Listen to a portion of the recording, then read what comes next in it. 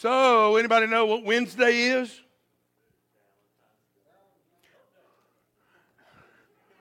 You better know more than that, KJ. Ain't that right, Tracy? Huh? Church, that's good. What else? Valentine's Day, amen.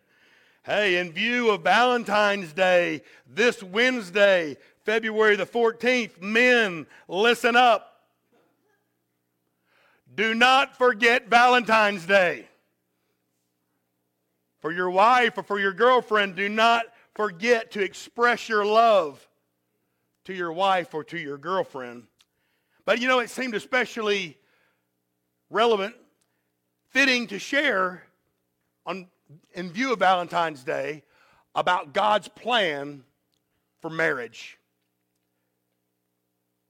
The state of Nevada is known as two things.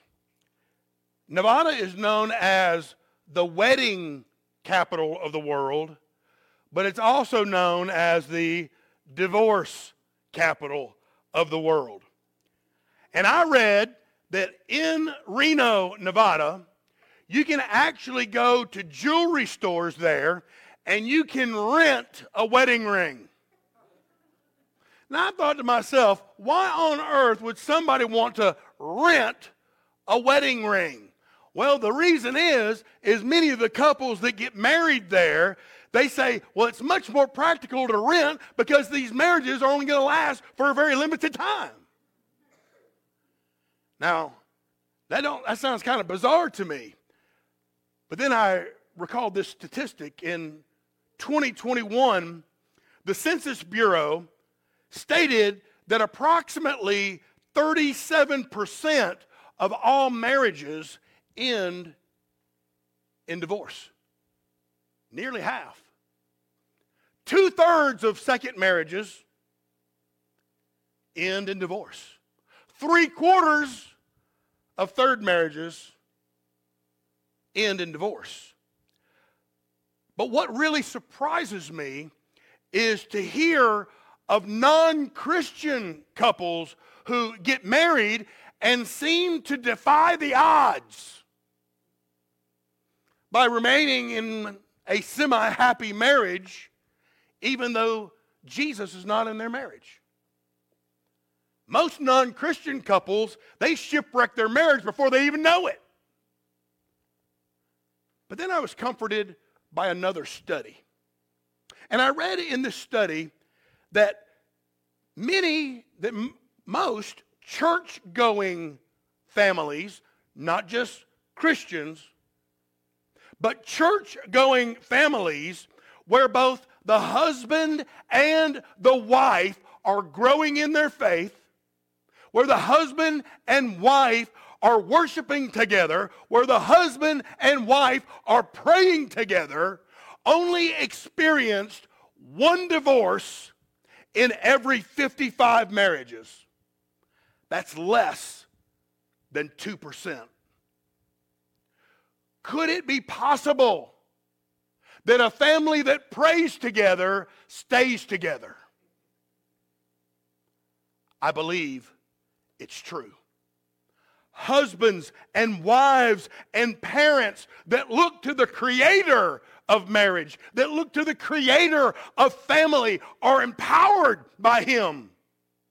Empowered by him to overcome those inevitable obstacles that come against marriages and come against families.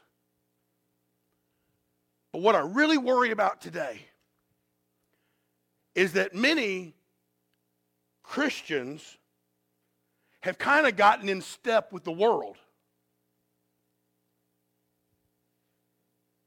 Many of those Christians believe that the sanctity of marriage just really doesn't matter much anymore. Some couples believe that marriage is something that you try out for a while, and if it don't suit you, you can bail. Many couples believe that marriage is something you try out, and if it doesn't go your way, well, you can just lay it aside and do your own thing. But I want you to listen carefully to me this morning. Marriage is not an invention of man. Marriage is not some kind of social construct. Marriage is not some kind of social contract. Marriage is God's creation. And marriage is a covenant not only between a man and a woman, but a covenant with God. And so today, we're going to go all the way back to the beginning. And we're going to see in Genesis chapter 2, God's premise for creating and planning marriage. On page 4 in the Bibles in front of you, I'm going to be sharing from Genesis chapter 2, just a couple of verses beginning in verse 18. When you're with me, look up at me.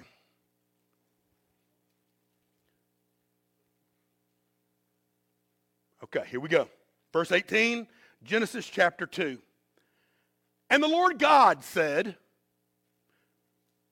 "It is not good that a man should be alone.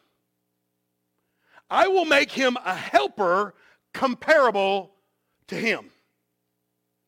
Out of the ground, the Lord God formed every beast of the field and every bird of the air and brought them to Adam to see what he would call them. And whatever Adam called each living creature, that was his name. And so Adam gave names to all the cattle, to the birds of the air, and to every beast of the field. But for Adam, there was not found a helper comparable to him. The first thing I want you to notice here is what God said.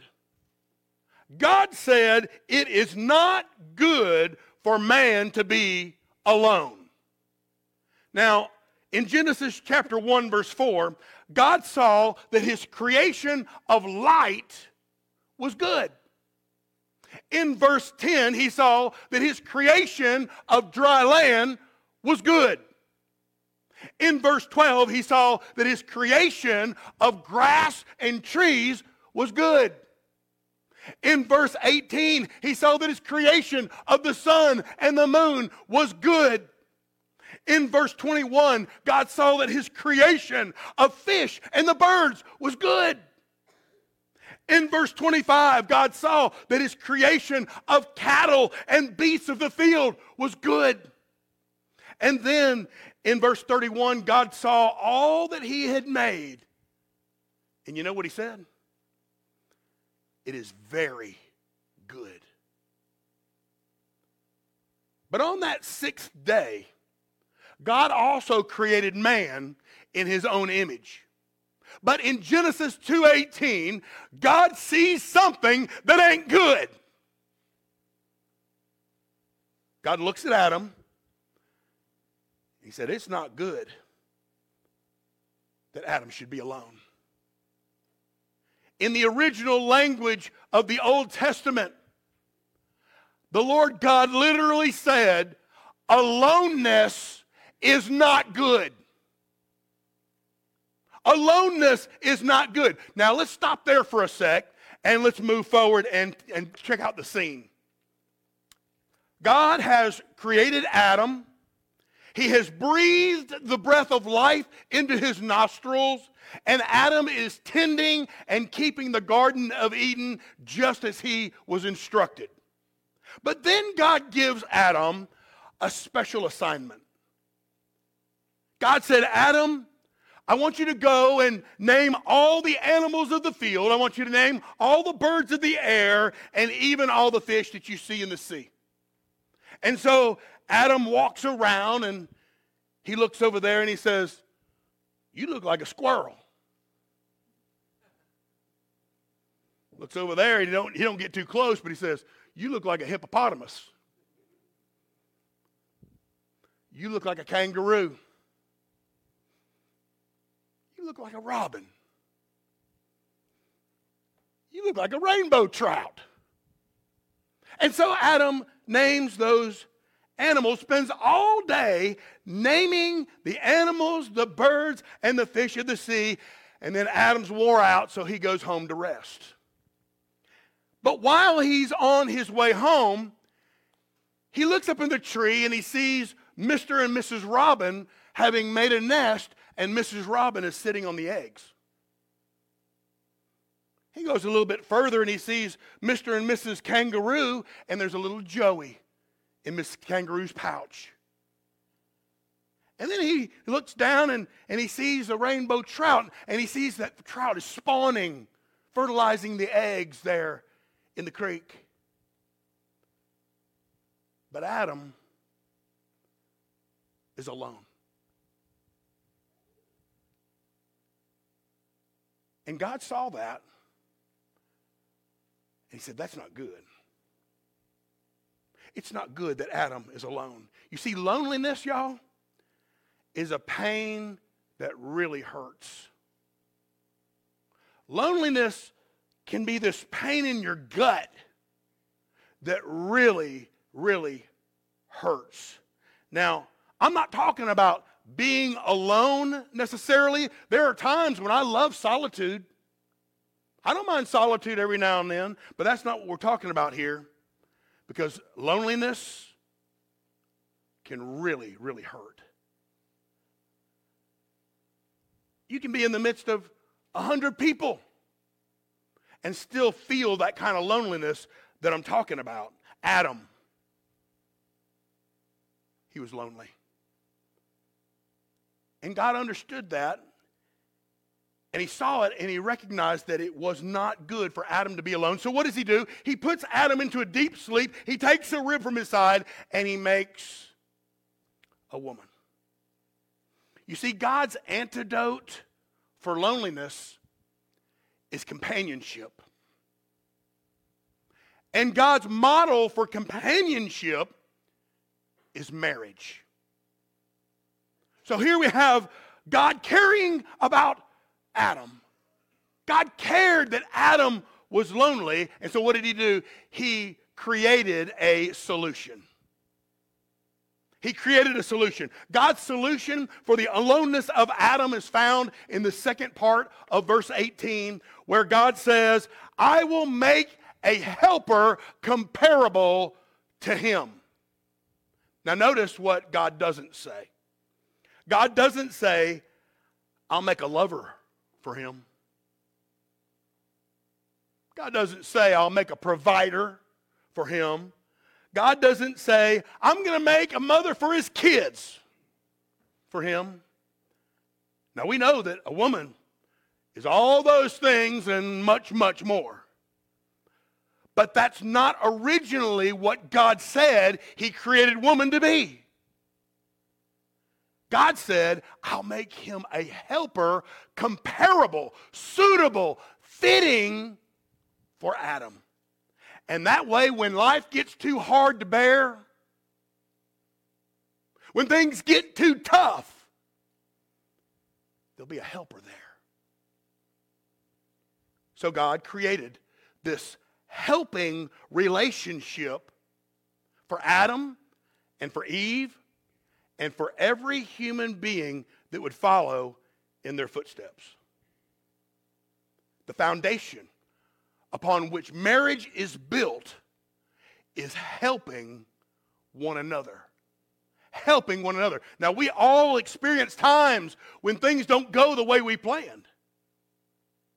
We all experience times when something happens and that we didn't count on, and our world gets turned upside down, and we go through struggles and challenges and hard times. We all go through those times. But God has provided a remarkable remedy for those who are in marriage. We have a helper. In a hopeless situation, your helper can breathe words of hope into your life. In a joyless situation, your helper can encourage you and bring joy into your life. Marriage. Marriage is a man and a woman Somebody say amen. Marriage is a man and a woman helping each other to survive and make it through the difficulties of life. And that's what God said Eve was to be for Adam, and Adam was to be for Eve. God saw that it wasn't good for Adam to be alone, and his solution was to provide a helper that was just right for him. But no suitable helper was found. God looked over his creation, and no suitable helper was found. So notice there in verse 20, the Bible says, but for Adam there was not found a helper comparable, a helper suitable, a helper fitting for him. Now, y'all, that's kind of interesting because of all those animals that were inhabiting the Garden of Eden, all of those living creatures that surrounded Adam, surely they had some help for Adam. Certainly they could be some help to Adam. I mean, if you're not very fast, grab a horse and ride it, and you're going to be faster, right?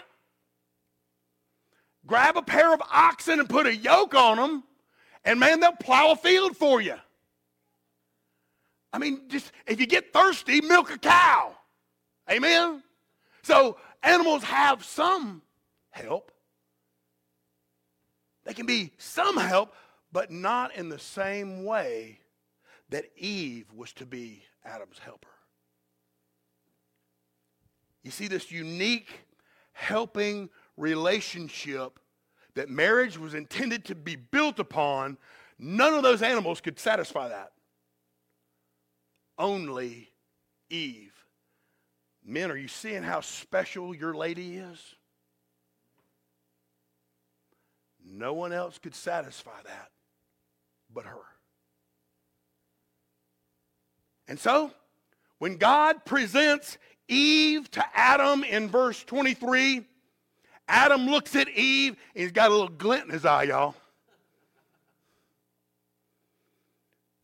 He said, now God, this is bone of my bone and flesh of my flesh. Loosely translated, Adam says, whoa, boy, Lord, you done it now.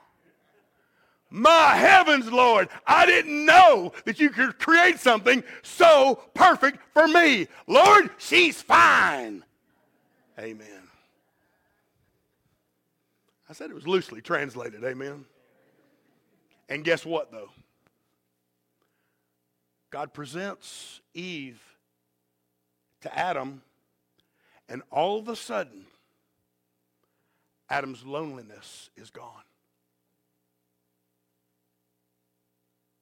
His loneliness is gone. And in verse 24, the Bible says, therefore. It's a big word because that word therefore means, in other words, this is the way it's going to be from here on out.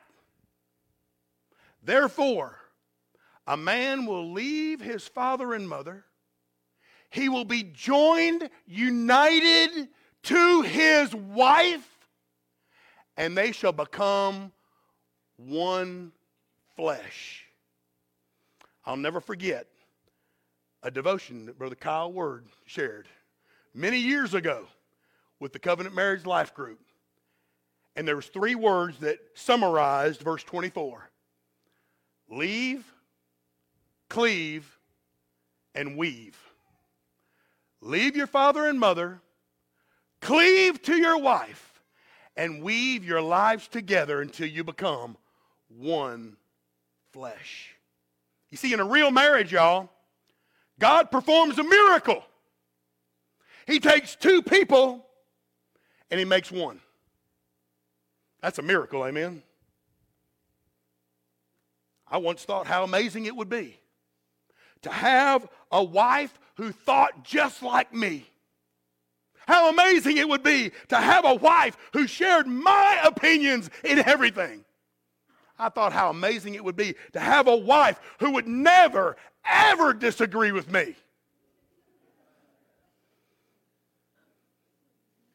Sweetie, I didn't find it, did I, darling? See, Janet doesn't always agree with me, and I don't always agree with her. But you know what? That's okay. Because she's mine. She's the one that God has created for me. I believe that's exactly what God wanted for us. You see, especially in marriage, two are always better than one. Two are always better than one. And husbands especially find themselves much more well-rounded with a helper of God's creation. When couples have a different opinion, it leads us to re-examine what we think, to re-examine our own ideas, and then maybe make proper corrections. I'm always making proper corrections, amen?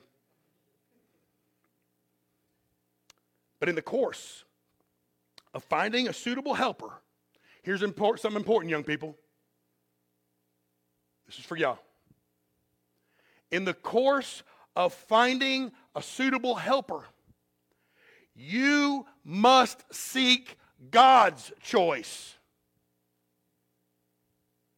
You cannot seek what you want. You must seek what God wants for your life.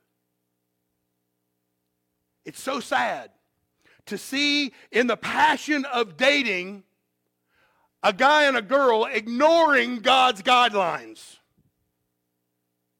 It's heartbreaking. They take marriage behavior, but they ain't married yet. They fall in love, if that's such a thing. They plunge into marriage, and then they wonder why problems arise. Could it be you didn't seek God's choice? Young people, y'all listen up. I believe that God has chosen your spouse. God has chosen your helper.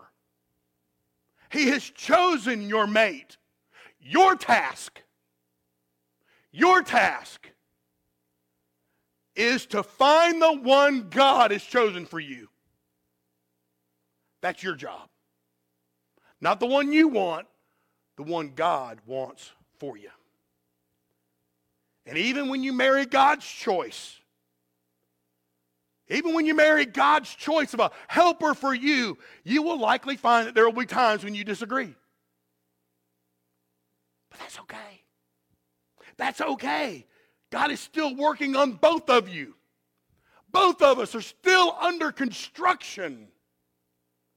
God is still making us both more like Jesus every day. Now, the basic mistake that many married couples make is they decide that, hey man, if we don't agree, then we might as well just call the whole thing off. We don't agree, or we have a disagreement, and so we might as well just bail out of this thing. But I got to tell you, that's not true. That's not true. When we handle disagreements, when we handle heartache properly, then you find out how God really intended marriage to be. Strong, vibrant, right? Overcoming, growing together. So we need to make sure that we're seeking God's choice. So from the very beginning, we saw that God said it wasn't good for man to be alone.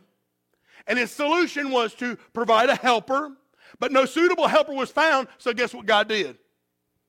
He said, if I can't find one, I'll make one. And so God made a helper perfect for Adam. Perfect for him. And he made her, listen to me, he made her in God's own image. My final word today comes actually from chapter 1, verse 27, where the New Living Translation says it this way: so God created human beings in his own image. In the image of God, he created them. Male and female, he created them. Can I tell you with the utmost confidence this morning that neither the husband nor the wife are made any more in the likeness of God than the other. Somebody say amen. Neither the husband nor the wife is exalted above the other. Neither the husband nor the wife is placed below the other. They're both made in the image of God. But you wonder, with all that equality, why did nearly 1 million marriages end in divorce last year? I hear people say, well, the biggest problem in marriages today is a lack of communication. Can I tell you that I disagree with that? The real problem is not a lack of communication. The real problem is what we're communicating. Husbands, what are you communicating to your wife? Wives, what are you communicating to your husbands? Far too often, we communicate anger, discontent, criticism, sarcasm. And I'll tell you something, those kind of words will tear down a marriage every time. But if we communicate forgiveness, love, acceptance, encouragement, friend, then you have a solid foundation and the makings of a marriage that'll last forever. It's what you're communicating. There will be times when your commitment may wane. There will be times, friend, when you want to say, I'll love you until. There may be times when you put conditions on just how committed you're willing to be. There will be times when each one of you makes mistakes. And the only way to overcome all of that is to place your faith and your trust in the all-knowing, all-powerful God that you serve. We've got to have faith that God will knock down those mountains that are too high to climb. We got to have faith, friend, that God will fill the valleys so that we can walk through them. We've got to believe that God will walk with us through those rocky places in our lives. We've got to have the confidence that God goes before us and somehow, some way, He's going to make a way. Friend, that's the only way that marriage is going to work. God said, I made them both in my image. I made them both in my image. You know what that means? That means that both of them, the husband and the wife, have the capacity to love like God. We have the capacity, but are we willing to love like God? When you look at the love of God, we discover that He surrendered everything for the ones He loved. He gave His one and only Son for the ones that He loved. Part of God's plan for marriage, I believe, is that we have the willingness to surrender everything for the object of our love. First and foremost, God. Are you willing to surrender everything for God? And if you're in marriage, are you willing to surrender everything for your spouse? Jesus loved us so totally, so completely, that He surrendered His life. Can't give any more than that. And here's what He said. He said, if you'll believe in me, if you'll believe who I am, if you'll believe what I did, if you'll believe how I proved my love for you on the cross, you can enjoy a relationship with God that'll last throughout eternity. Do you believe? Do you believe? Have you trusted Christ as your own Savior to ensure your eternal life? Do you want a relationship with God? We print it in our bulletin every week. It's as simple as A, B, C. If you want a relationship with God, you've got to begin by admitting you got a sin problem. For all have sinned and fallen short of the glory of God. We've all got that same sin problem. B is you've got to believe who Jesus is and what Jesus did for you. For the wages of sin is death, but the gift of God is eternal life in Christ Jesus our Lord. And C, you've got to be willing to confess your faith in Him as Lord, the boss of your life. And if you're willing to confess with your mouth that Jesus is Lord and believe in your heart that God raised Him from the dead, you'll be saved from the penalty of sin. You want to be saved today? Can be. Do you want to be assured that your home is in heaven today? You can be. Do you want an incredible, vibrant relationship with God today? You can have it. Maybe you're ready to follow your faith in the first step of obedience in baptism. We're already planning our next trip to the water, February 25th. We already have 3 that are going to be baptized for sure. Maybe when you were baptized, back during vacation Bible school or back in the youth group, did you really know what baptism was all about then? I'm not trying to talk you out of your faith or out of your baptism. That's not what I'm here to do. All I'm saying is did you know? Do you know how important it is to take that first step of obedience? Do you know why today you should follow through in obedience? Whatever decision that God has placed on your heart, I want you to know we're here to support you in every way that we can. We want to honor God and we want to obey Him, don't we? That being said, let me pray for you. Father in heaven, we praise you and thank you so much for your desire to save every man, woman.